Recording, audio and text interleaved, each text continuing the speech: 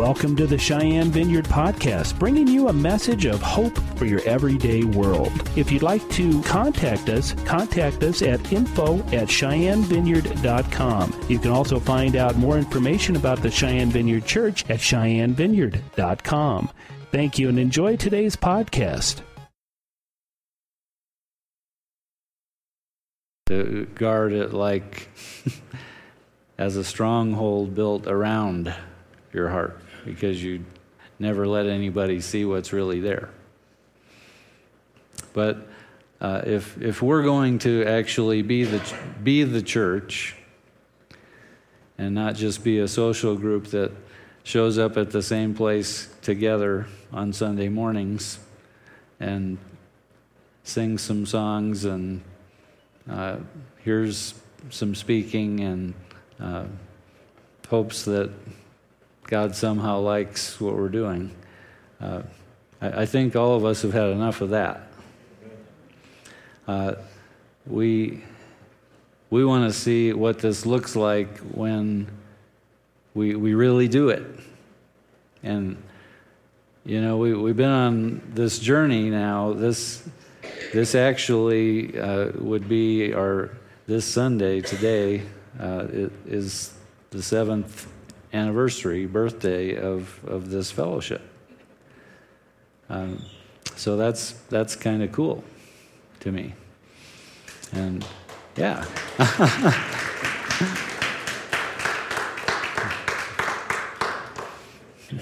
These church plants are a lot like new business startups. It's a fairly small percentage that make it this far. So I'm thankful for that, and God has had us on a journey, and it feels like after Wednesday night that we're stepping into a new stage of the journey,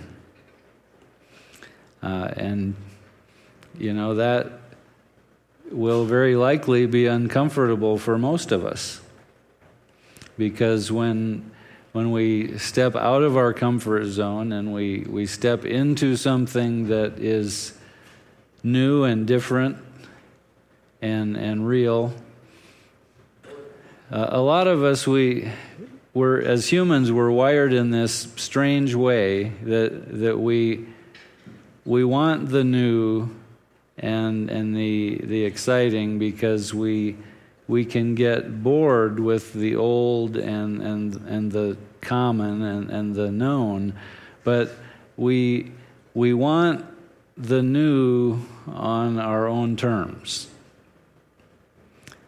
I know I'm right. I'm a human. But the Lord doesn't work that way. If we want His new things, because we only get His new things on His terms, and that is the truth. If you have experienced some new things in God, it's because you've been willing to humble yourself and do it His way to get there. Because the favor of the Lord and the blessing of the Lord is through obedience. And, you know, Wednesday night we had a serious time of repentance. And John Wimber used to say this phrase that the way in is the way on. And it's repentance that he was talking about. The way into the kingdom is the way that we move on in the kingdom. And the way in was to recognize that we were a mess, that we deserved death and judgment from God for how we had lived our lives, and we came to him and we repented. We said, these are your ways. This is the way that I've been living. I want to live this way. I don't want to live that way anymore. So help me to live this way. And by the grace of God and by what Jesus paid for us, we come into the kingdom. And the only way that we move on in the kingdom is by continuing to do that same thing. Because, unless you've fully arrived and you have fully formed within you the nature of Christ, then there are still those things in your life where you will have to say, if you want to go on with God, God, this is your way. This is the way I have been living. I repent, and I want to live your way. Help me, give me grace, forgive me, and move me on. And that is what Wednesday night was all about. See, repentance is not about penance, about making ourselves feel really bad because God's ways are these ways and the way we've been living is this way. Jesus took all the punishment for us. So there's no reason, there's just wasted time in beating ourselves up. But that doesn't mean we don't need to continue to repent and change. Because until Christ is fully formed within us, and I'm telling you that if Christ was fully formed in any one of us, or anyone on this planet, that person would be a walking revival, just like Jesus was when he walked the earth. And I've not seen it, heard it on the news, read about it. It's not happening yet. So we all have to get there. Okay. So, Lord, where do we need to go today?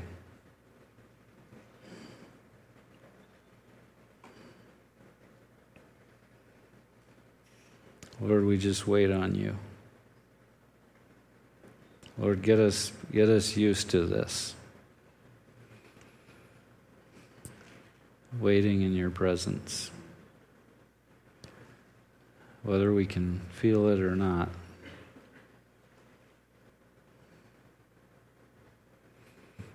Thank you, Lord. Well, I think it's time to take a look at Deuteronomy 11 and 12. I've alluded to this recently, that the Lord reminded me of this during sabbatical, that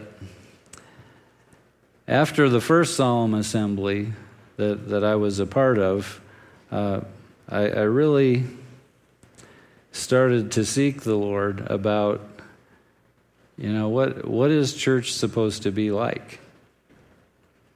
Because everything I've experienced up to now, and this was back in 1996, everything that I've experienced up to now, I don't think is very representative of what you really had in mind. So, help me. And so the strangest thing happened. I'm probably reading the Bible through in a year, and it's March, and I'm in Deuteronomy, and he starts to speak to me about what the church is supposed to be like in Deuteronomy 11 and 12. You would not think that would be a passage that the Lord would use to speak about the New Testament church. But when you consider that the people of Israel who left Egypt and went into the wilderness, they were called the church in the wilderness in the Septuagint, which was the Latin translation of the Bible. And they're commonly referred to as the church in the wilderness by Bible scholars. They were the people of God in the wilderness. They didn't know what it looked like to be the people of God. They had been in Egypt for 400 years, and they'd been slaves for a good part of that. They were not walking in a lot of revelation of God, especially as a people. I'm sure there were a few hanging in there who were seeking the God of Abraham, Isaac, and Jacob. But they had hard lives. And the Lord, in bringing them out into the wilderness, He was bringing a people out of Egypt. And Egypt is a picture of the world. So he was taking a people for himself out of the world, and he put them in the wilderness. So, for those who have a theology that the Christian life is supposed to be easy and nice, and God only wants us to be happy, that's not a biblical theology. This was hard, and now God did not make it exceedingly difficult for them, but at times it appeared so. I mean, when you're walking around in the wilderness and there's no water, what do you do? Well, what they did is they started complaining. Complained about Moses, complained about God, complained about, well, maybe we should just go back to Egypt. Because at least there we had control. That's what they had in Egypt. They could drink when they wanted to. They could eat when they wanted to. They could sleep when they wanted to. And that is the default position that we all would like to be in all the time. We would like to be in control. But when we step into God's kingdom, we are relinquishing that control. However partially that relinquishment may be. And I'm telling you, in the beginning, it's pretty darn partial. Because he has to move us a long way to begin to relinquish more control. And this is really a word for us today, okay? Because the warfare that we are in right now. And we are in intensifying warfare right now, if you hadn't noticed. But the primary warfare that we are in right now, each one of us, is individually warring against our own old nature to get into faith and obedience as a way of life. Because in the future, we are not going to be in control, and in the future, we are not going to have the illusion of control. If we're going to make it in the future, it's because we've settled our dependence on God, and we are listening to Him, and we're doing what He says. At this stage in history, right now, we can live with the illusion of control, that we are in control of our lives, and that is because we can eat when we want to, and drink when we want to, and sleep when we want to, and go where we want to, and associate with who we want to, and we can do all those things. There will come a time, this time's come in a lot of the Christian world right now, where Christians have to be really careful about who they associate with. Because if they associate with the wrong people, they're going to end up dead. And this is happening on a large scale in very many places right now. And if it's not being killed, it's being put in prison, which in China, the persecution is ramping up again against the church, and more leaders of the real church movement in China are being put in prison.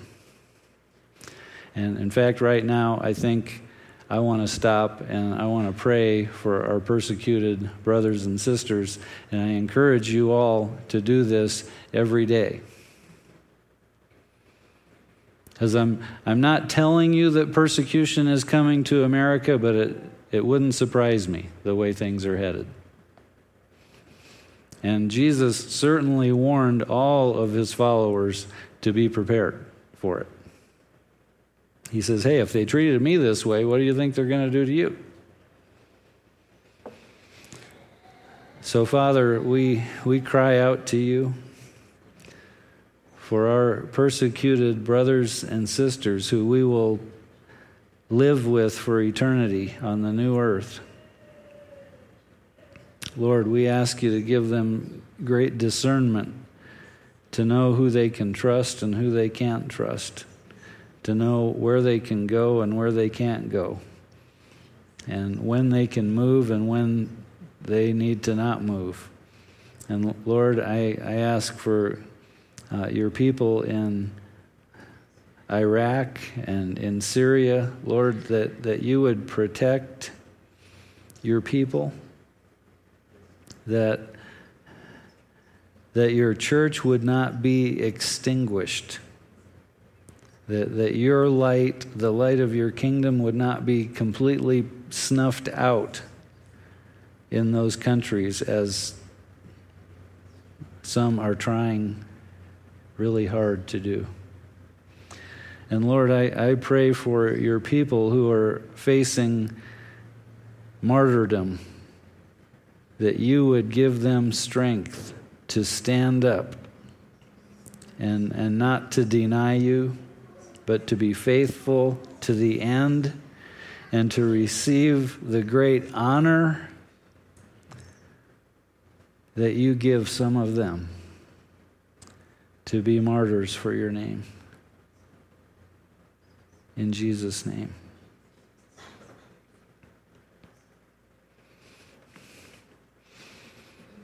If you've read Hebrews 11, you understand that martyrdom is probably the greatest honor that the Lord can give someone on the earth. As it talks about in Hebrews 11, those who were cut in half and those a lot of other things, and it says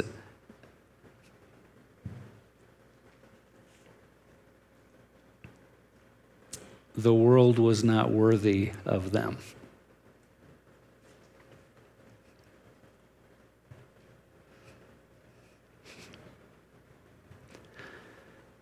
That's what it means to be honored by God. For Him to say, I took you home because the world was not worthy of you anymore.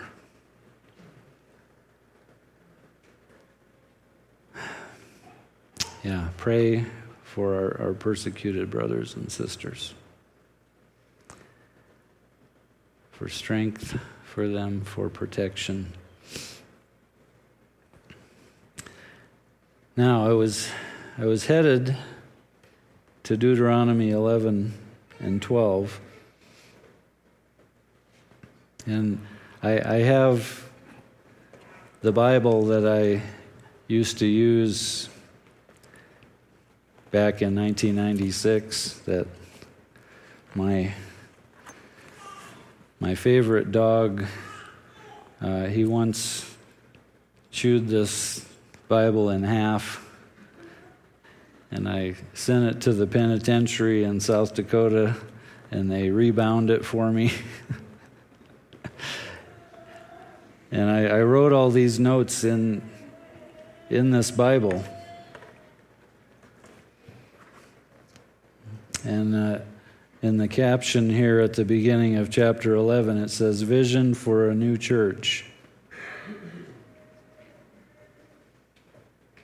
March 1996. And Billy reminded me of this morning. We're not the only ones thinking about solemn assemblies these days. Some of us participated in the one that was called by Anne Graham Lotz back in July. There were a number of people who participated in that. But Governor Jindal of Louisiana is calling for a solemn assembly in their state. That's pretty amazing.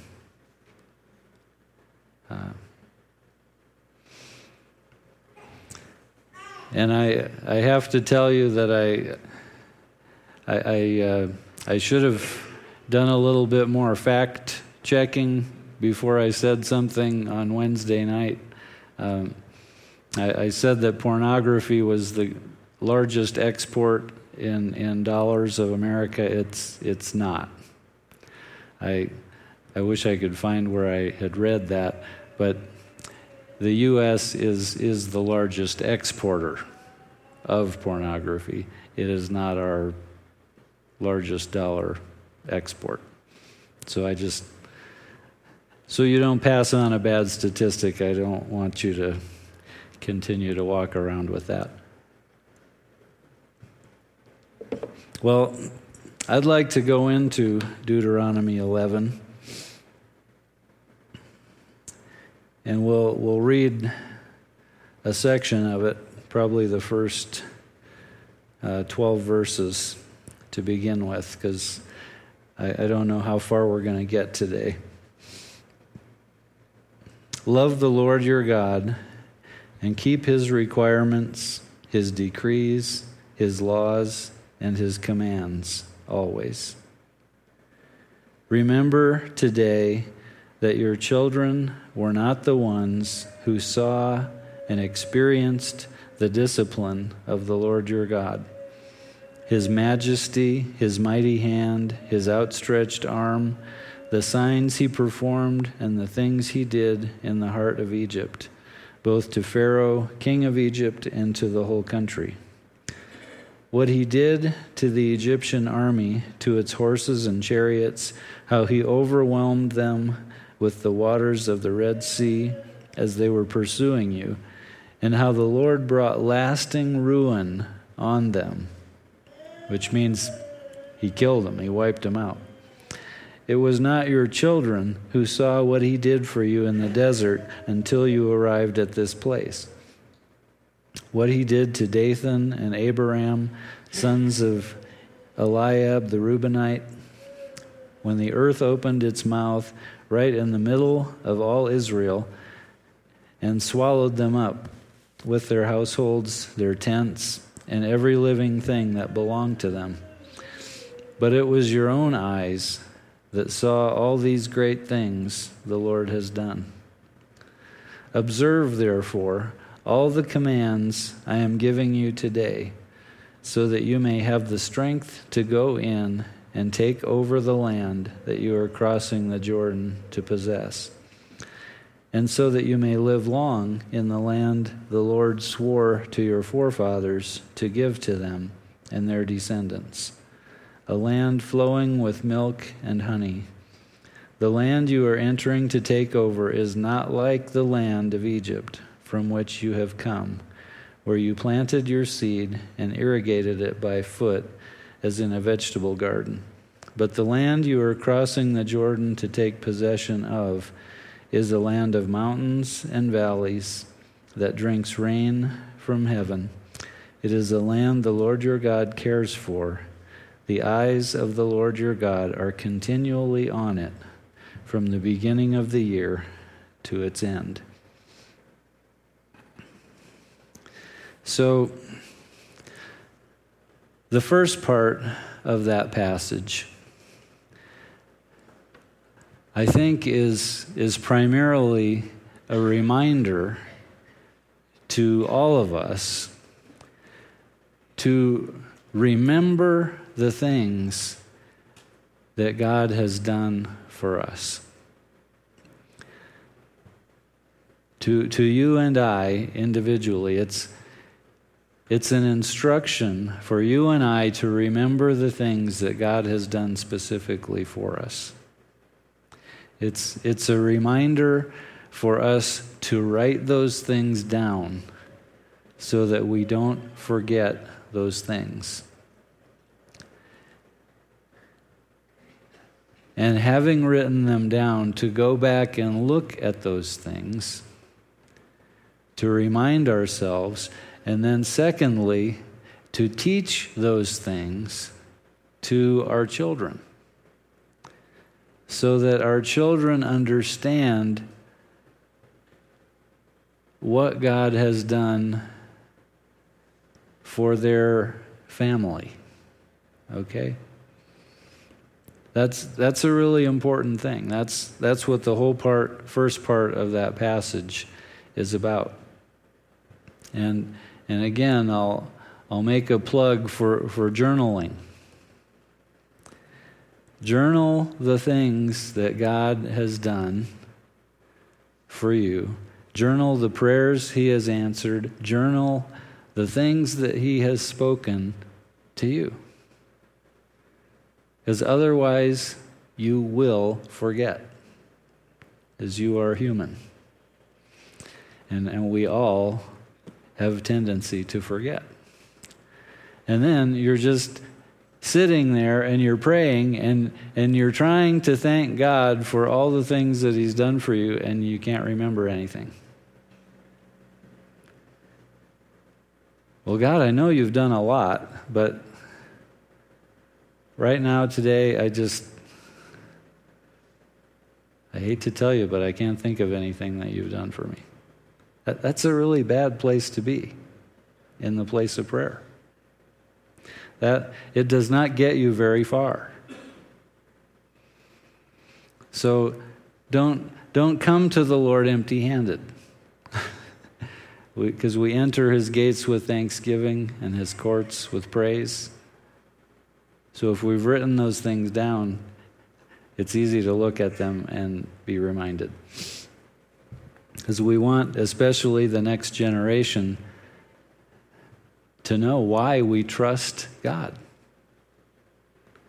Why have we gotten to the place where we can live in faith, or how have we gotten to the place where we can live in faith and see the things that are not as though they are, and the things that are as though they were not?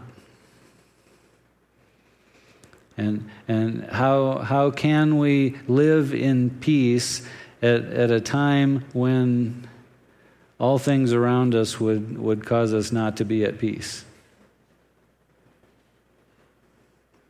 Our kids need to know how that's possible for us. And this goes back to what I was saying about the warfare that we're in. Because the warfare that we're in to get us out of this place of rebellion and disobedience to the place of hearing God and obeying Him quickly and fully, that is, I got to be honest, that is the lowest level warfare there is. But it's where we're at, okay? So there is higher level warfare that God wants to get a people to battle more than just our individual wants and flesh and worldly desires. He wants to get us past that. And if we want to get into the authority that's needed for the higher level warfare, we got to win this easy stuff that we're in. Because God really desires that we all be overcomers. And, you know, some people are going to be surprised when Jesus comes back.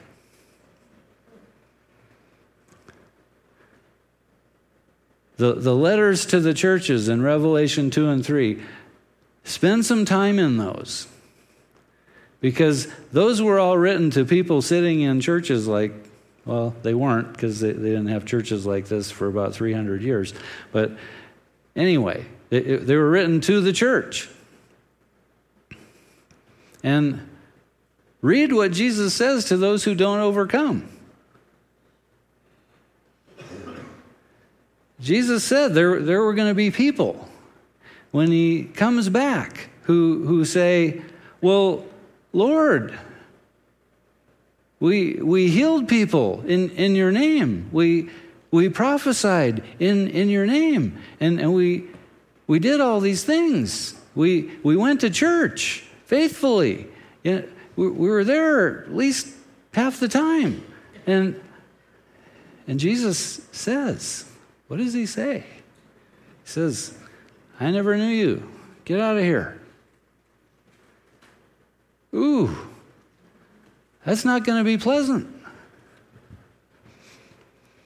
Read the promises to the overcomers. You want to be an overcomer. So overcome yourself. Humble yourself. Be vulnerable to people who you can trust. And that should be our brothers and sisters in this body. We're going to get to the place where we can trust each other, where we can be vulnerable with each other, where we can speak the truth in love to each other, and get beyond just being nice to each other. Because that's what God wants. And that's where I'm headed. That's where God wants us to go. So I'm going to confront a few more things as we go, because a lot of this wasn't in Deuteronomy 11.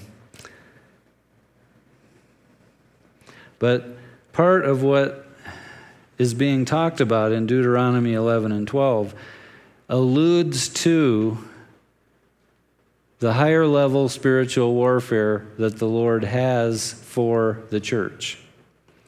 Because as the church in the wilderness, as the people of Israel had to cross the Jordan, and they actually had to go and fight and drive the other nations out of the land. Those other nations are a picture of the principalities and the evil forces of darkness that need to be driven out of the land that we are in. And the sad reality for us is that until we become overcomers, until we learn to win the spiritual warfare battles at the lowest level, overcoming ourselves, we can't even get into that fight. So we've got to take this seriously, and we've got to get there, because Jesus is waiting. He would like to come back. But there are some things that the bride needs to do to get herself ready before he can. So, onward. The land you are entering to take over is not like the land of Egypt, from which you have come, where you planted your seed and irrigated it by foot, as in a vegetable garden.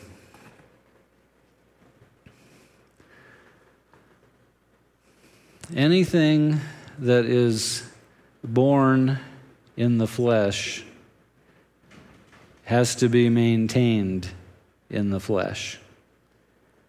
And whether it's in the church or outside the church, okay? If you want to know why most church leaders in America are on the verge of burnout, it's because too much has been birthed in the flesh, and it's got to be maintained in the flesh. And it's their flesh that's got to be maintaining it. This mixture stuff, we don't want to birth anymore. We don't want to birth any more programs, any more stuff that's the flesh. That's what is being talked about here. When you were in the world, everything you did was birthed in the flesh, and it was maintained in the flesh. And that's just the way it was. You know, you broke up the sod, you planted the seed, you had to water it yourself, you had to harvest it yourself. It was all yours, and you had to do every bit of it. That's what the Lord's saying here. But he has something better for us. And that's what he's about to say. But the land you are crossing the Jordan to take possession of is a land of mountains and valleys that drinks rain from heaven. It is a land the Lord your God cares for. The eyes of the Lord your God are continually on it, from the beginning of the year to its end. Now, there's a really critical truth in the first part of that little passage that I read. The land that the Lord would have us go into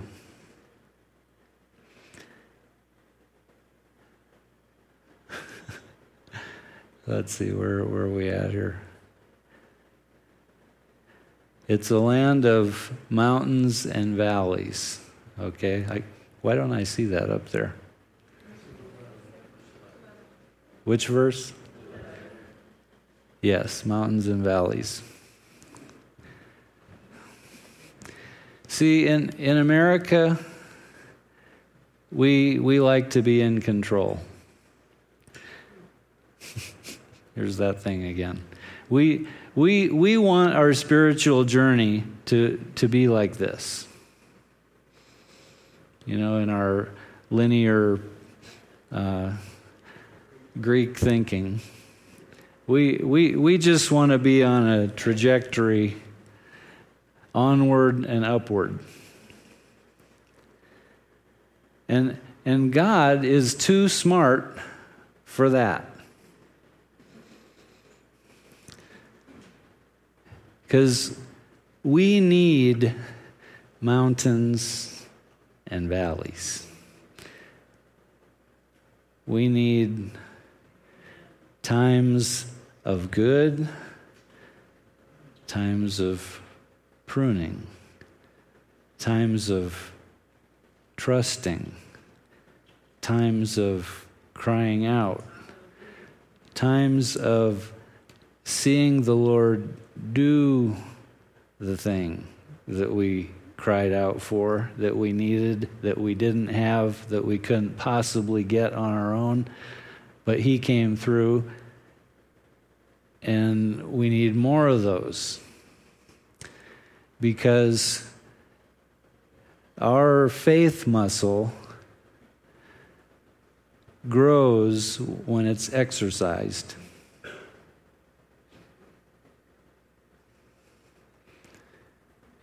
It doesn't grow when things are like this. In fact, it gets weak and flabby.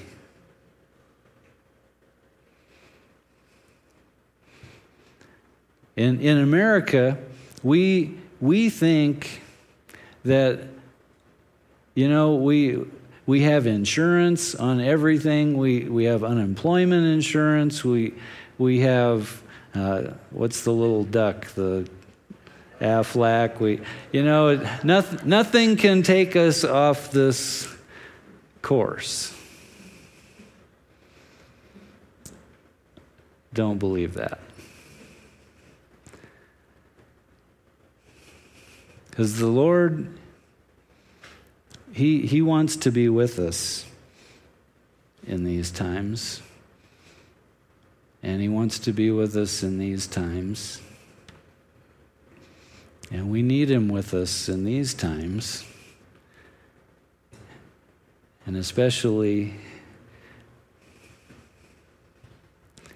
see, there's some bad theology out there that our lives can be victorious and have no problems all the time, and we can have what we want, and God will just give us anything that we ask Him for all the time.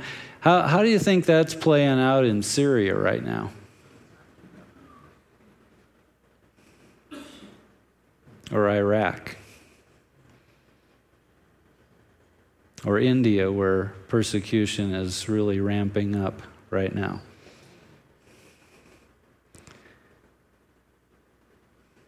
You know what Jesus said about, the Tower of Siloam that fell down and killed some people in Galilee? Do you think those people were any worse sinners than you? And unless you repent, same thing may happen to you. We can't judge a person's spiritual condition with the Lord by their external circumstances.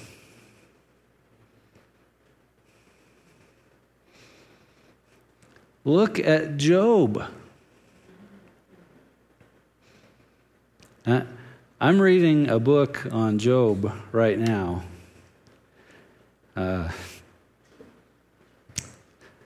That I'll probably end up teaching on it at some point. But This guy, Bob Sorge, he has been studying Job for many, many years, and he's written this book about Job. We know that Job was a righteous man.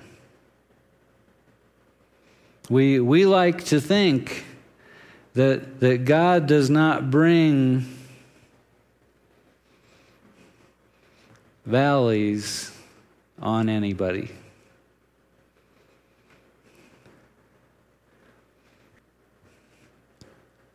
Well, who brought that on Job? Well, it was the devil, but whose idea was it? Look at the book. Satan is there before the Lord, and they're having a conversation, and Satan is complaining about something. And the Lord says, well, have you considered my servant Job?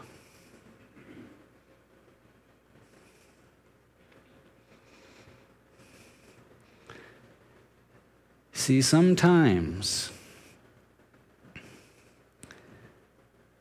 in order to be seriously promoted, the Lord will allow someone to go through a time of exceeding pain and apparent injustice.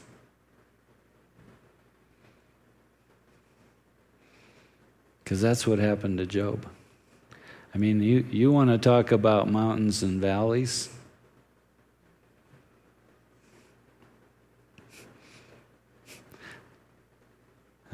I mean, that was Death Valley right there. But in the end, Job was promoted.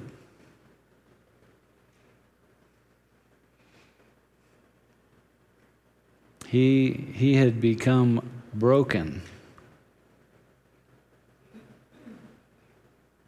And he understood the sovereignty of God in a way that only someone who went through the horrible ordeal that he went through, yet faithfully.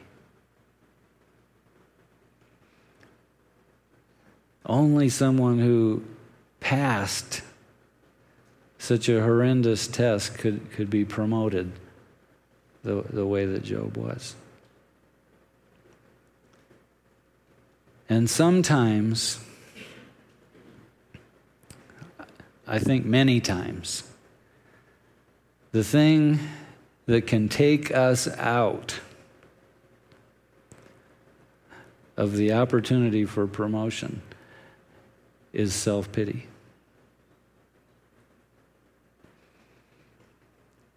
Job did not fall into that.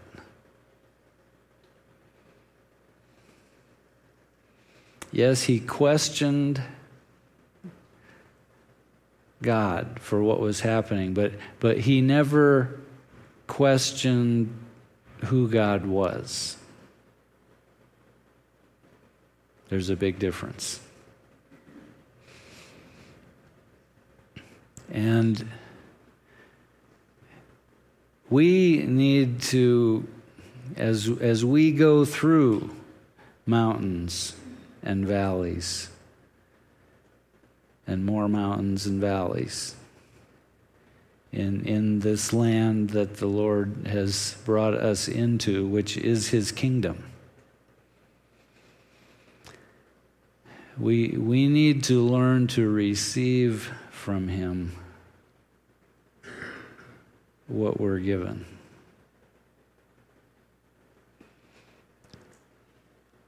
And to continue to trust Him through the mountains and the valleys. And as we do that, our faith will be strengthened. And we will show ourselves ready for promotion. And the church in America desperately needs people who are ready for promotion in the kingdom. We desperately need people with greater spiritual authority. And it does not come painlessly. And if you want more in God's kingdom, then you be faithful with the little that you have. That's the way it works. Because if we're not faithful with the little that we have, what did Jesus say? Even that little that you have will be taken away, and he'll give it to somebody else who will use it.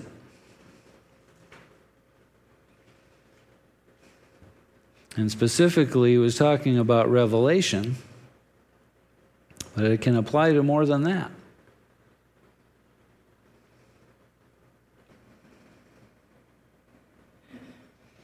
So, I want to at least finish that verse. A land of mountains and valleys that drinks rain from heaven. It's a land the Lord your God cares for. The eyes of the Lord your God are continually on it, from the beginning of the year to its end. And what that said to me back in 1996, that was a picture, drinking its rain from heaven, of being fed by the Spirit of God. And I wrote something else in the margin that in 1996 I didn't even have understanding of what I was writing. But to be fed by the Spirit and led by God into fullness.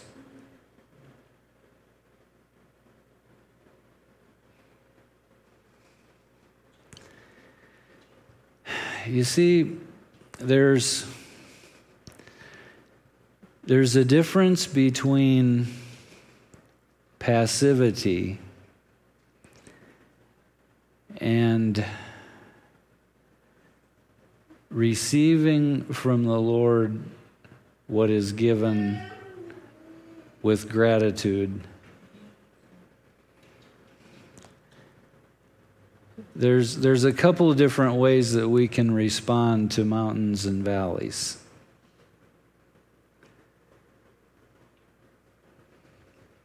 We can just resign ourselves that, that sometimes it's going to be good, sometimes it's going to be bad, and God, just whatever. Okay, I give up. I can't be in control, so I just don't care what you do anymore.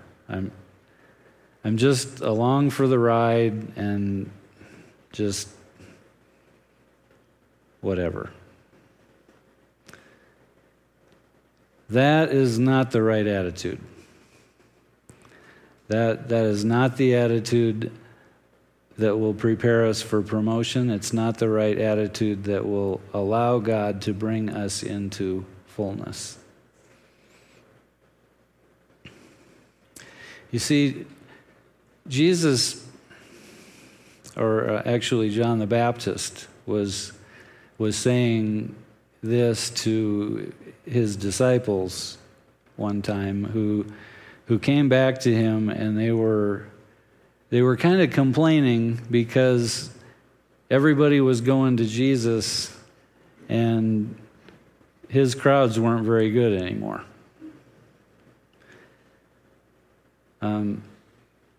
So if you remember what John the Baptist said, he said, "A man can only receive what he is given from above."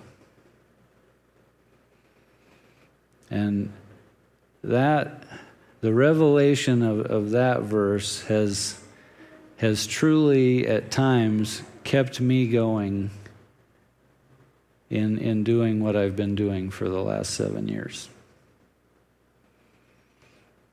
Because Jesus said he would build his church. I don't have to build it for him. And if I try to build it for him, then I'm getting back to that built in the flesh and maintained in the flesh thing, and I definitely want to avoid that at all costs. So if I only have to be responsible for what he gives me, then I can handle that because he brought it. And that must be our attitude as we go through the mountains and the valleys. We must receive with joy the valleys. It's possible.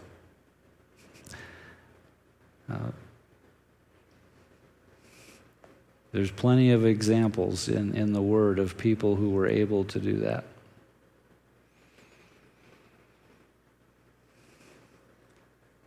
Because we know there's going to be a bottom to that valley. And things are going to turn. They're going to get better. But when you're on your way down, you can't just fail to receive what God wants to put in you in that time. It's like I've said many times that God does his best work in us when things are going like that.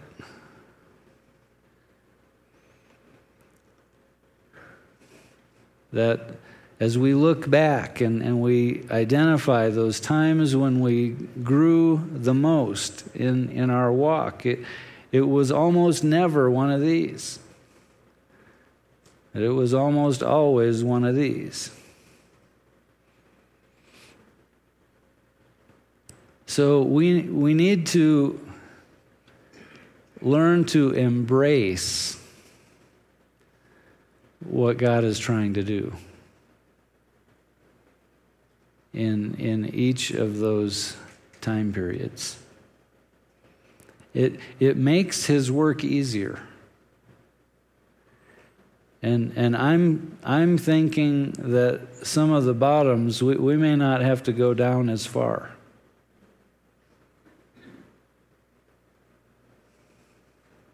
Before the turn.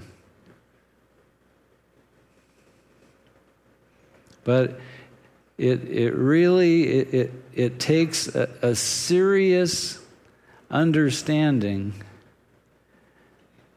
that God is good all the time, that he is for you all the time. He is smarter than you all the time, even on our best day.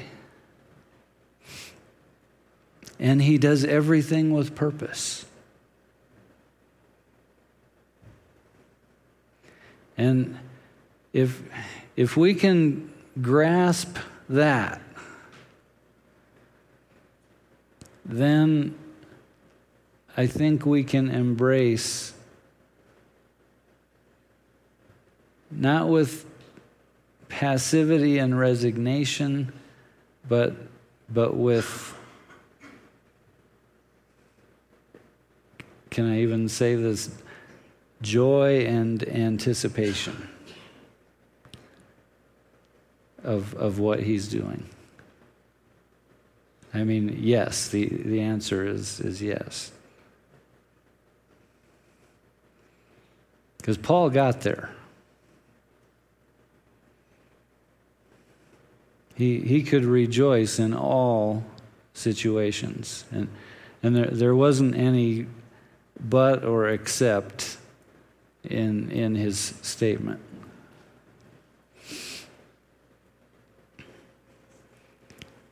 So, what does this have to do with the church? Well, the church is to be full of people who have this revelation.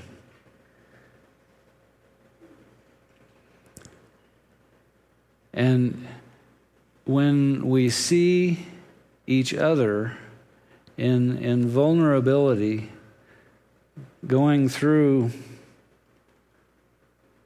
one of these, we can encourage one another and we can strengthen one another. We can speak about how God got us through our last one of those, and what we received from him in the process, and how he was faithful, even though it was painful. See, God's ways are higher than our ways. His thoughts are higher than our thoughts. He knows what he's doing. And he has a plan for every one of us individually, and is tailor-made for you. And his intent is for you and I, as we learn to work with him instead of against him, that he will actually bring us to maturity and fullness and make us overcomers, so that we can be promoted to getting into the real battle that needs to be fought. I think I better quit there.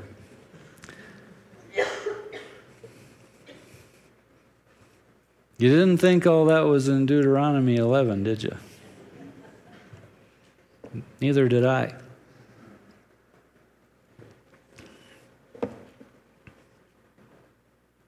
That time in 1996, I had never received revelation like that before. The Lord it was right after the solemn assembly, and the Lord was just downloading this stuff. As I was reading, it was just,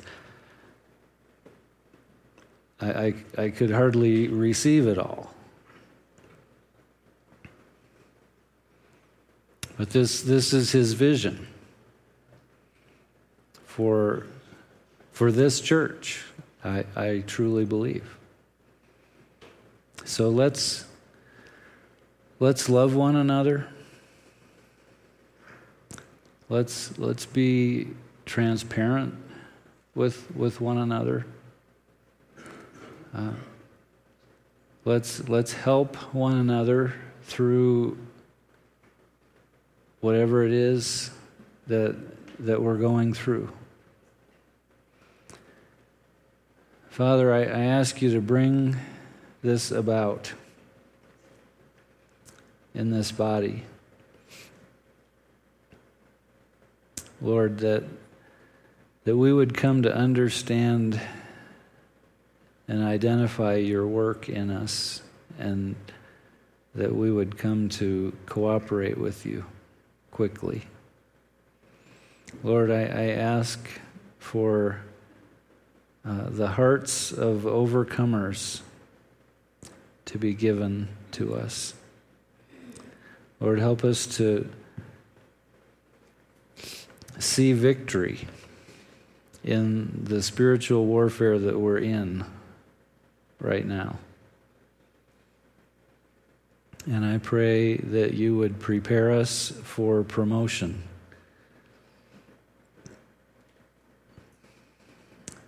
So we can get into the real fight.